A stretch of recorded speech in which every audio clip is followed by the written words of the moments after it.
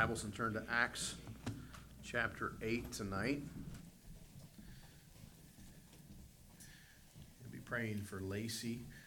Lacey and Barry just left. Lacey's not feeling well. She was hoping to be able to stay, but not feeling well tonight. I meant to mention that during prayer requests as well. Be praying for Lacey's health. Brother Colton mentioned the Preachers and Workers Conference, and we're looking for Wednesday night there. I mentioned signing up for that. We also need not only to know who's coming, we need some help. And I'm not going to tell you what it is, but if you're here in the evenings or during the days, we have a uniform for you to wear. The uniform is just going to be a hat, but we've got a hat we need you to wear. We're going to need some help with several things during the day and also the evening sessions. We're going to need help with greeting folks as they come in. We're going to need help with the snacks and the coffee. How many of you volunteer to drink and eat all the snacks and coffee? There we go. We got plenty of help, and we will need some help throughout the conference. So please, if you'd sign up, that will help us know who's available. We're going to talk about an unusual passage, an unusual man, and an unusual circumstance here in the book of Acts. Acts chapter 8, verses 9 through 24 tonight. If you'll turn there with me, Acts chapter 8. Acts chapter 8, verses 9 through 24. And I'm going to read the passage, and then we're going to look at some thoughts from this. Let's just look at the passage here to begin with, and we'll go from there. Acts chapter 8, starting in verse 9, if you'd follow along with me. There was a certain man called Simon, which before time in the same city used sorcery and bewitched the people of Samaria. Let me stop here just for a moment. The sorcery here, by the way, I believe is very real, very much the way the sorcery of the sorcerers in Egypt was very real. Not by the power of God, but by the power of the devil himself. And understand, as we speak about the sorcerer Simon, too often we imagine Mickey Mouse with a pointy hat on and waving a wand. And we're not talking about a comic here, not talking about something that is lighthearted or something that is a small thing, but a very serious matter, a very wicked and evil man. And it goes on to say there in verse 10, to whom they all gave heed from the last to the greatest, saying, this man is the great power of God. And to him they had regard, because that of long time he had bewitched them with sorceries. But when they believed Philip preaching the things concerning the kingdom of God in the name of Jesus Christ, they were baptized, both men and women. Then Simon himself believed also, and when he was baptized, he continued with Philip and wondered, beholding the miracles and signs which were done. Now when the apostles which were at Jerusalem heard that Samaria had received the word of God, they sent unto them Peter and John. When they were come down, prayed for them that they might receive the Holy Ghost. For as yet he was fallen upon none of them, only they were baptized in the name of the Lord Jesus. Then laid they their hands on them, and they received the Holy Ghost. And when Simon saw that through laying on of the apostles' hands the Holy Ghost was given, he offered them money, saying, give me also this power, that on whomsoever I lay hands he may receive the Holy Ghost. But Peter said unto him, thy money perish with thee, because thou hast thought the gift of God may be purchased with money. Thou hast neither part nor lot in this matter, for thy heart is not right in the sight of God. Repent therefore of this thy wickedness, and pray God, if perhaps the thought of thine heart may be forgiven thee. For I perceive that thou art in the gall of bitterness and in the bond of iniquity. Then answered Simon and said, pray ye to the Lord for me, that none of those things that you have spoken come upon me. Let's pray together. Lord, We find an unusual passage, an unusual circumstance in the midst of great victory in the city of Samaria. Lord, I pray that you would use your word tonight, your teaching, to help us, to encourage us, to warn us. Lord, I pray that we would be yielded to your spirit and to your leading as we look together. Lord, I pray that your will be done in this place tonight. Lord, help us to serve you. Help us to honor you. May you be glorified with our life. May you be glorified in our praise, in our fellowship, in the teaching of your word tonight. In your name we pray. Amen. The fact that we have so many verses in our King James Bible here devoted to this passage, this story of this man, Simon the sorcerer, I believe says that God has some lessons for us to see. The last few verses in this chapter are, the first few verses, I should say, in chapter 8 are victory. We see some blessings there. We see there was great joy because of the movement that was afoot in Samaria in verse 4. We see that people were getting saved. We see there was a great revival in Samaria. People were being converted. Some were being healed. Others were being delivered of evil spirits.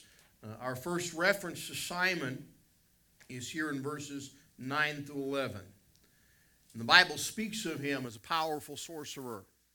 A man, if you'll notice the words here, it says that he was a great one. It also says that to whom, in verse 10, they all gave heed, from the least to the greatest, saying, notice what was said of Simon the sorcerer in Samaria, this man is the great power of God. Not he has the great power of God. The testimony of Samaria about this sorcerer, this wicked man who was a tool in the hand of Satan himself, was they said he is the power of God. Now we see that. We see he heard the preaching. He heard the message. He saw the results of what was happening in Samaria. And the Bible says that he believed, that he was baptized. That he made a profession. He was baptized. Then, can you imagine, we read tonight, Brother Colton, the letter from Brother Ocampo, the things happening there in the Philippines and the blessings and how exciting it is to hear the news. Imagine the news that Philip sent to Jerusalem. Hey, I've been preaching. People are getting saved. Not only people getting saved, the sorcerer got saved. We baptized him. Imagine all the stories that were coming back to the church at Jerusalem from Samaria. And Peter and John, the Bible tells us here in verse 14 through 17, they left Jerusalem. Remember, everyone's leaving. People are leaving Jerusalem, and they're going, everywhere they're going, they're preaching the gospel. They're leaving for fear of the persecution. But the apostles didn't leave. And we see here that they go to Samaria.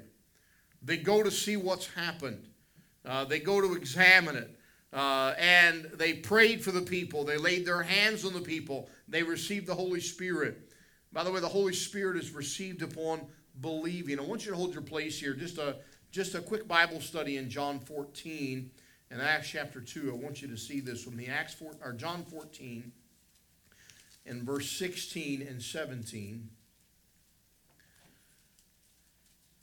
Follows verse 15 where Jesus said, if you love me, keep my commandments. Verse 16, and I will pray the Father, and he shall give you another, notice the capital word, comforter. That word comforter is capitalized because that's a person. That's the Holy Spirit.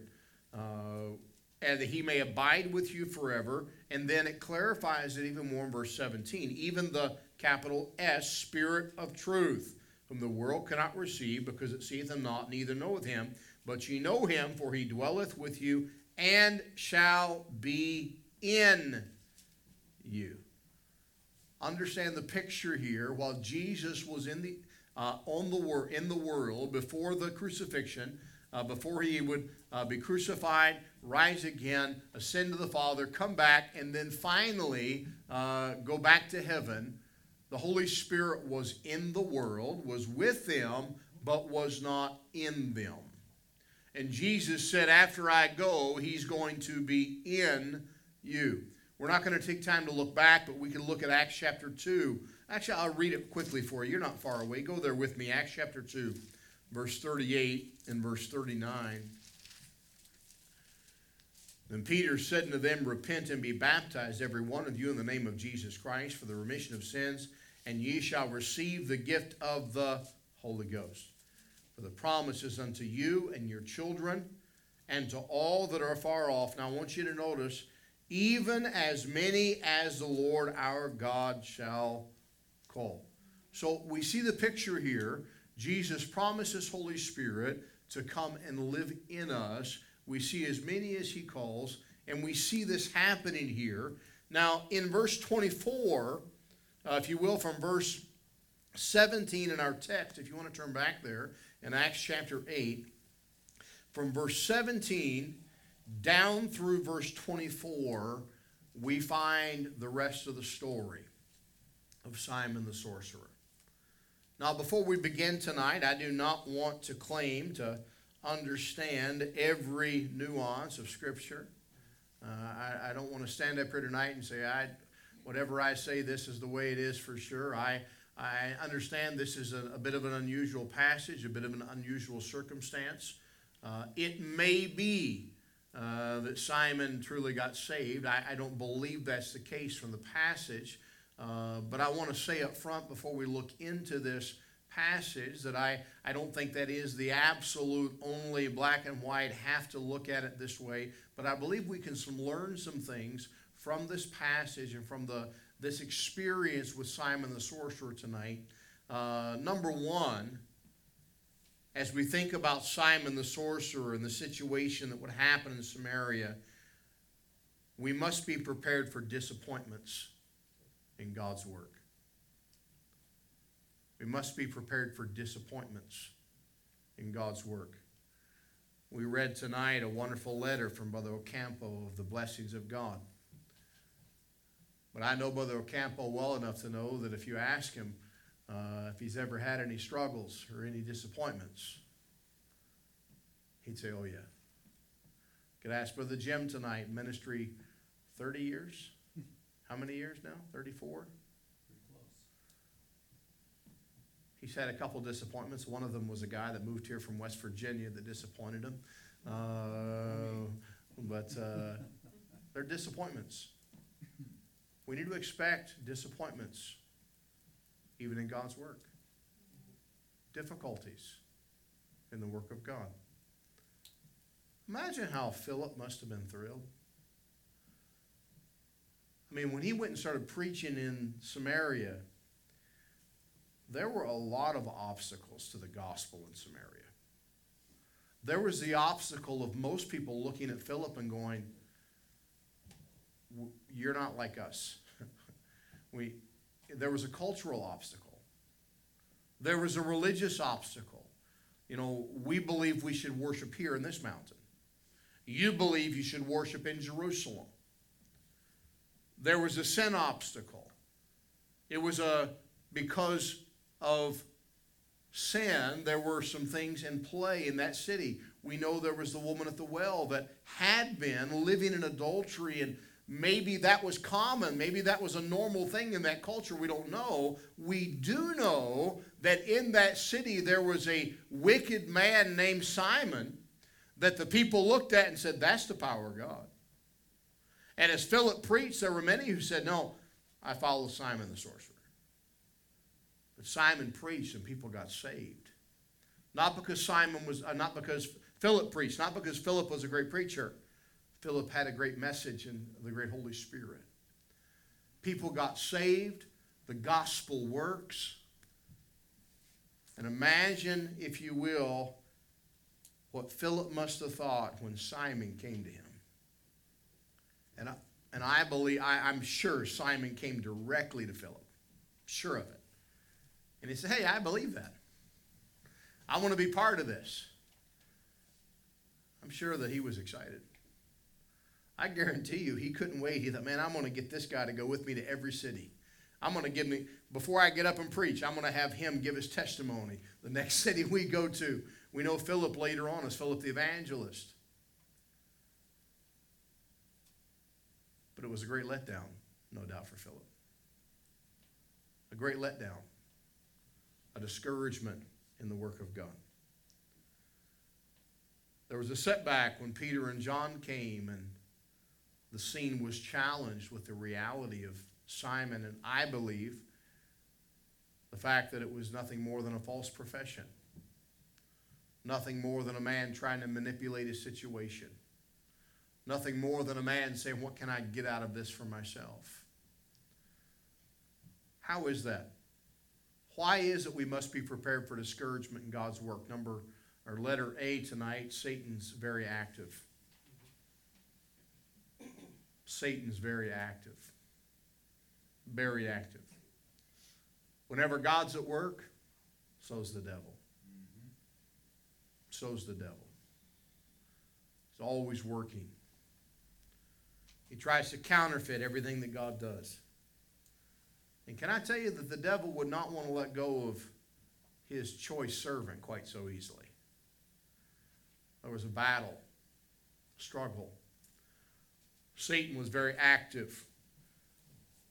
Christian, let's not forget, and I mentioned this Sunday night, but we are engaged in spiritual warfare. If we could see, if God would open our eyes and we could see, as the servant of the prophet was given, his eyes opened.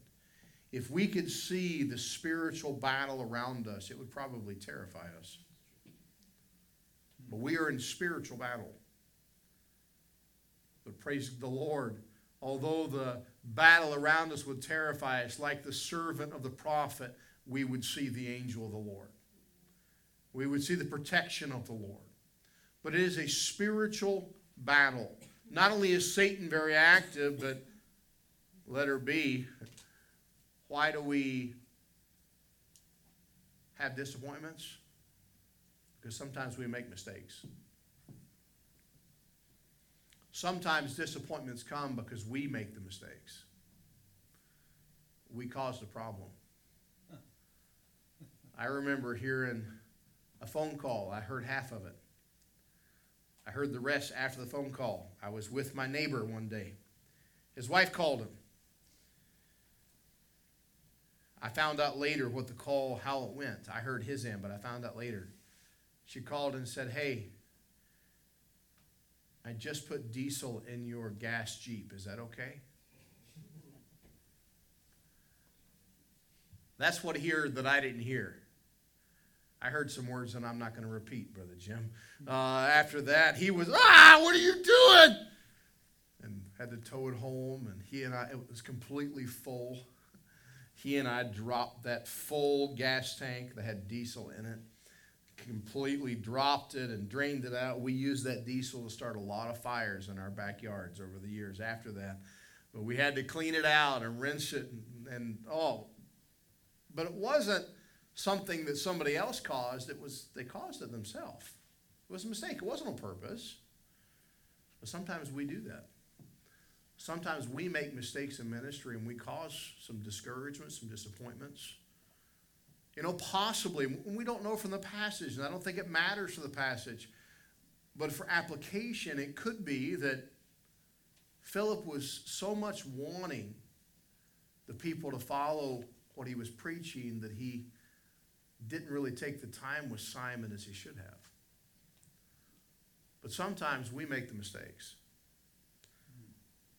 Not only that, letter C, sometimes there's personal disappointment in God's work because there are some lessons we can only learn through experience. Some lessons you only learn through experience.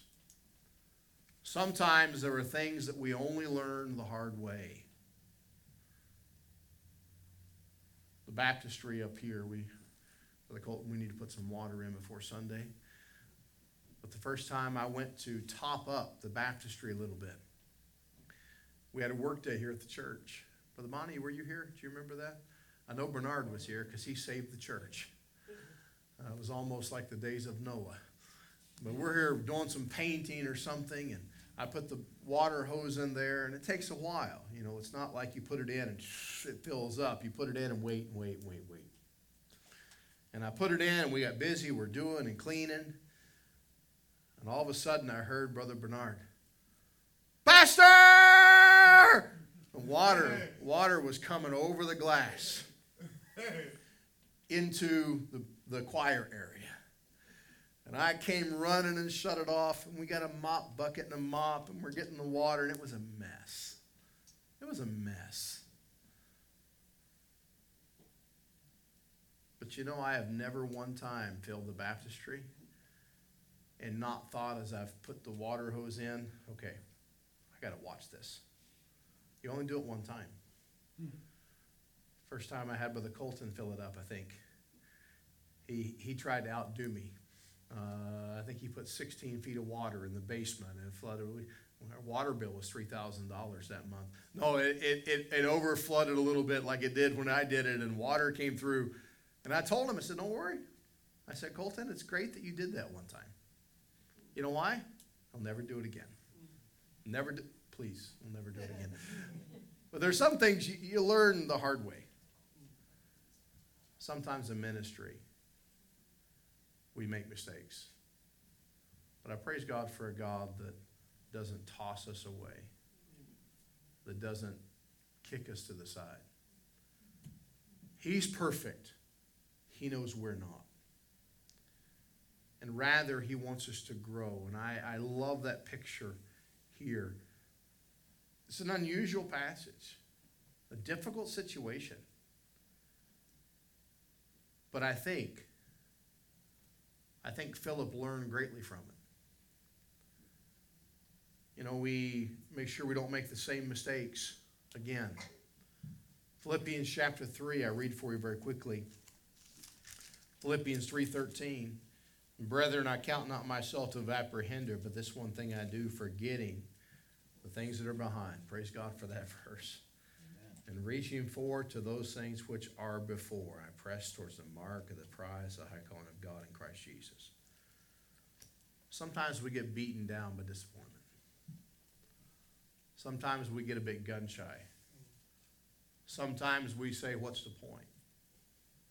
Sometimes we need to forget the past, the discouragements, and say, "You know what, I'm gonna keep going. I'm gonna trust the Lord." I said we need to be prepared for discouragements in God's work. Number 2, Satan invariably shows himself after times of blessing. You can look through Scripture. You find that God's people went to Jericho. They marched around the walls of Jericho. They obeyed the Lord. They brought the Ark of the Covenant before them. They obeyed what God said. They took over the city. The walls came tumbling down, as our kids sing. Man, what a victory. There's no bigger victory for God's people as they came into the promised land than Jericho. I mean, Jericho, that's like stepping in the ring with the world champion and knocking him out with one punch. I mean, really, if you think about it, it was a great victory. It was the tithe city. It was the city of blessing that God gave to them. What happened after that? Ai. Achan sinned. The devil reared his head. God's people faced some problems and difficulties. Every time we come to a mountain peak and a high point in ministry, always watch. Always be ready. The devil's always ready to show himself. In verse 8 we read, "And there was great joy in that city." And then verse 9 says, "But there was a certain man called Simon." Great joy and then Simon the sorcerer. Followed together. We move to a hostile work of Simon here. After a man's been converted, supposedly, time of dedication and testimony, we better look for the enemy. We better watch for it. Matthew, I turn back very quickly here, Matthew chapter 4. In verse number 1. Then was Jesus led of the Spirit to the wilderness. This is after he fasted 40 days. Or he's going to the wilderness to be tempted of the devil. This is after he was baptized. After the Spirit of God rested upon him, and a voice from heaven was heard saying, Behold my beloved Son, in whom I'm well pleased. After the disciples had been on the Mount Transfiguration, they came down in the valley and they faced a situation where the devil was at work. Luke 9, we won't take time to go there. But the devil was working. What's our safeguard? What's our safeguard from the devil? James 4, verse 6. But he giveth more grace. Wherefore he saith, God resisteth the proud, but giveth grace to the humble. Submit yourselves therefore to God. Resist the devil, and he will flee from you. Draw nigh to God, and he will draw nigh to you. Cleanse your hands, ye sinners, and purify your hearts, ye double-minded. Stay close to God. Don't lift yourself up. When Hannah was little, well, she's still little. But when Hannah was real little, her sisters had a bunk bed. It was the ugliest bunk bed that was ever made. It was a full-size bed on the bottom, a twin bed on top. It was the metal tube frame bunk beds, you know what I'm talking about? Most of you had one growing up. We painted it cotton candy, pink, and blue. Splotchy. It was the ugliest. It was hideous. I should have been arrested for how ugly that was. And you probably saw it, Josh, when you better not have been in the bedroom. Anyway, I digress. But Hannah was not allowed to climb the ladder to the top bunk because she was little and we didn't want her to get hurt. Now, I wasn't there. I didn't witness it. My wife did. The girls will remember. And they could tell me, I'm not sure I'm not going to get it right, but I guess she climbed the ladder while they were in there and said something like, Hey guys, look at me. And as soon as she said that, whatever the word she said, she fell, Brother Jim. And she cried. She's been crying for 6, 7, 10, 12 years since. She got to the top, hey, look at, and fell. A lot of times we do that. We get to the top. I got this. No problem. Christians, stay close to God. At the victory time, stay close to God. The devil invariably wants to show himself. Praise God, we're more than conquerors. More than conquerors. Through him. Number 3. Another thought from teaching here in Acts 8. True conversion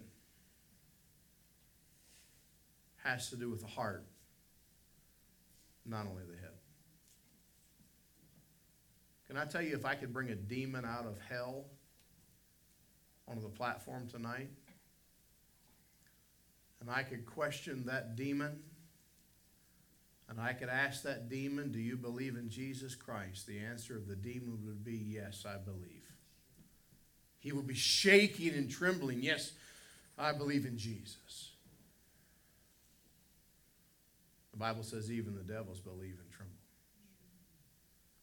But that belief and belief for salvation are two totally different things. There are many supposed men of history, men of academia, who believe in Jesus Christ. because the record that there was a Jesus Christ is irrefutable. But they don't believe in him for salvation. It's not simply believing in Christ. Brother Ahmad's in BC, but you could ask him when he gets back, when Brother Ahmad was a Muslim for 37 years of his life. He believed in Jesus. He believed Jesus was a prophet. He had no doubt he believed in Jesus as a prophet. But he did not believe on him for salvation. Many of you could testify tonight. I'm sure Brother Jeff could testify. We were just talking about the salvation of the day. Brother Jeff heard the gospel. He believed the Bible. But it took him a while to believe on the Lord Jesus Christ. Many of you experienced the same thing. You believed Jesus. But this man, the Bible says he believed, but there's a difference, and this is vital. The true conversion, salvation, has to do with the heart, not just the head. Believing on the Lord Jesus Christ. Not just believing in. I can say I believe in that chair, but until I put myself in it, I believe on this chair that it will hold me. That's when I'm believing on the chair. Jesus Christ, we need to believe on him. This man believed, it says, in verse 21, it says there, thou hast neither part nor lot in this matter. This is Peter speaking. For thy heart, notice the word there, thy heart is not right in the sight of God. Peter didn't say your head knowledge isn't right. He didn't say what you've heard isn't right. Peter said your heart's not right. Your heart's not right. We see here that this man, I believe, and I preface by saying it's not my job to determine whether this man was truly saved or truly lost, but I believe from Scripture we can concur.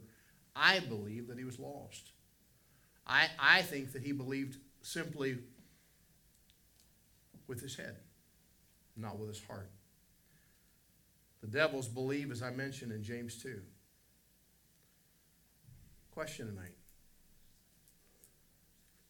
It doesn't matter whether or not this man believed or his belief, because it's too late for him. Simon the sorcerer has been dead for probably almost 2,000 years. But do you believe on the Lord Jesus Christ? Is your salvation real? Have you truly trusted him? Or is it just a nodding, tipping of the mental hat for you? Yeah, I believe in Jesus. Number 4, as we think about Simon the sorcerer, there is a need for teaching as well as for evangelizing.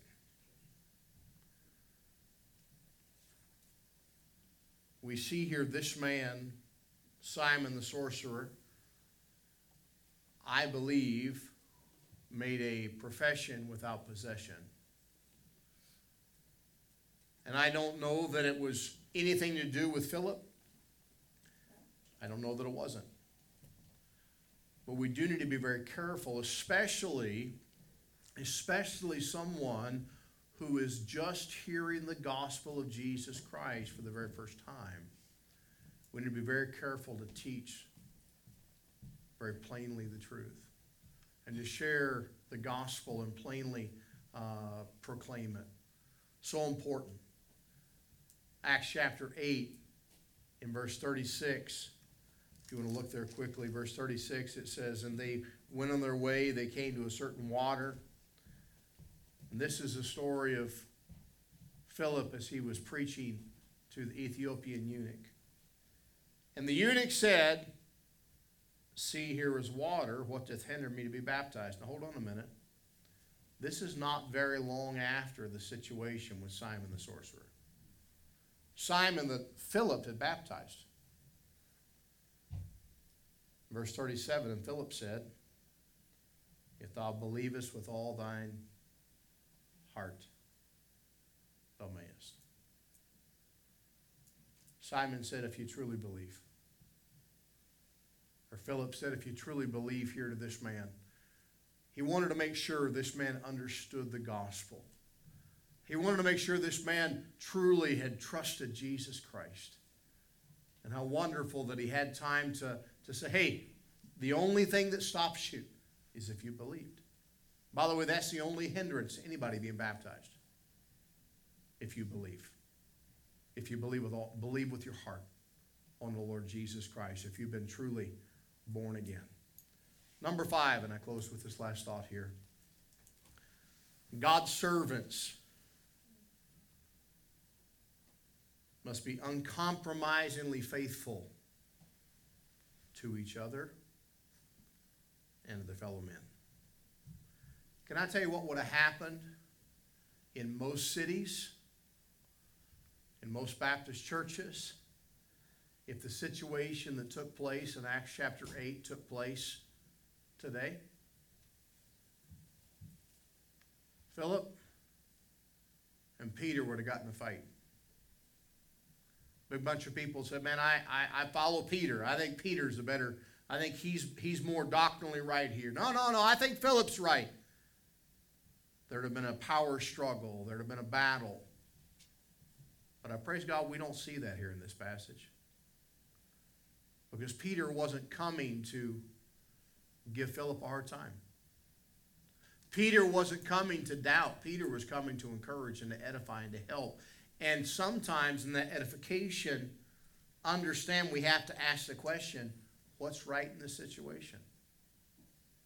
Peter would have done a great disservice had he looked over this man looking to gain and looking to use his supposed testimony for profit. Peter would have done a great disservice had he not said, hey, this needs to be dealt with. Years ago, we had gone to the U.S. to visit family for a couple days. Carrie and the girls stayed. I flew back. While I was there, I noticed an infection in both my legs, about right here. I had a red spot that came up, and my legs were getting red, and they were swelling. Sunday, I went to preach, and when I was preaching Sunday, my legs were like balloons. And I was in a lot of pain, and several people said, Pastor, you need to go to the hospital. I said, yeah, I'll go tomorrow. So Monday came, and I was in a lot of pain. My legs were ridiculously swollen. I went to the hospital, and I said, I got something going on here. It needs to be dealt with. The doctors looked at my legs, and they said, Mr. Rice, you're going to lose your legs. Like if you hadn't come here, we might have had to cut your legs off. And they found out that I had a staph infection in my legs. And I had a strep infection in both my big toes, Tim. I had to deal with that at the same time. I had infection in my toes, infection in my legs. And they said, had you not come in, you would have lost your legs. Now, when I go into the hospital and they said, oh, it's bad, but it's okay. If you don't want to do anything, just go home. Oh, good. I don't want to do anything. I want to go home. I'm happy you let me go home. That would have been the wrong thing to do. Why? There was a problem. It desperately needed to be dealt with. And praise God they dealt with it. Praise God they helped me. Christian Peter was a great help here. But there wasn't a conflict of personal interest. Rather, it was Peter trying to help for the cause of Christ. And as Christians, when we serve the Lord Jesus Christ, if we get our focus on ourselves and we think it's about us, if Philip had said, hey, this is about me. Peter, get out of here. But I believe we see a wonderful picture of servants of God working together, laboring together for that which is right here in this passage. It's been said, one man said one time, I like my pastor, he doesn't spare me. In other words, if there's an issue, he helps me with it. If you have a Christian friend that helps you and encourages you and points out some issues that need to be dealt with in life, you have a dear friend. A dear friend. Proverbs chapter 27. I'll read there quickly. Just a couple more quick things I want to give you and we'll close. But Proverbs 27 and verse 6. Faithful are the wounds of a friend, but the kisses of an enemy are deceitful. Let us always remember, and Christian, don't forget this. We're not the final judge of other people's position in the sight of God. God's not hiring judges. He does that all by himself. He doesn't need your help or my help. But what a wonderful and hopeful verse. I want you to close out with Acts 8, verse 24. Acts 8, verse 24. And this is a great verse. I love this.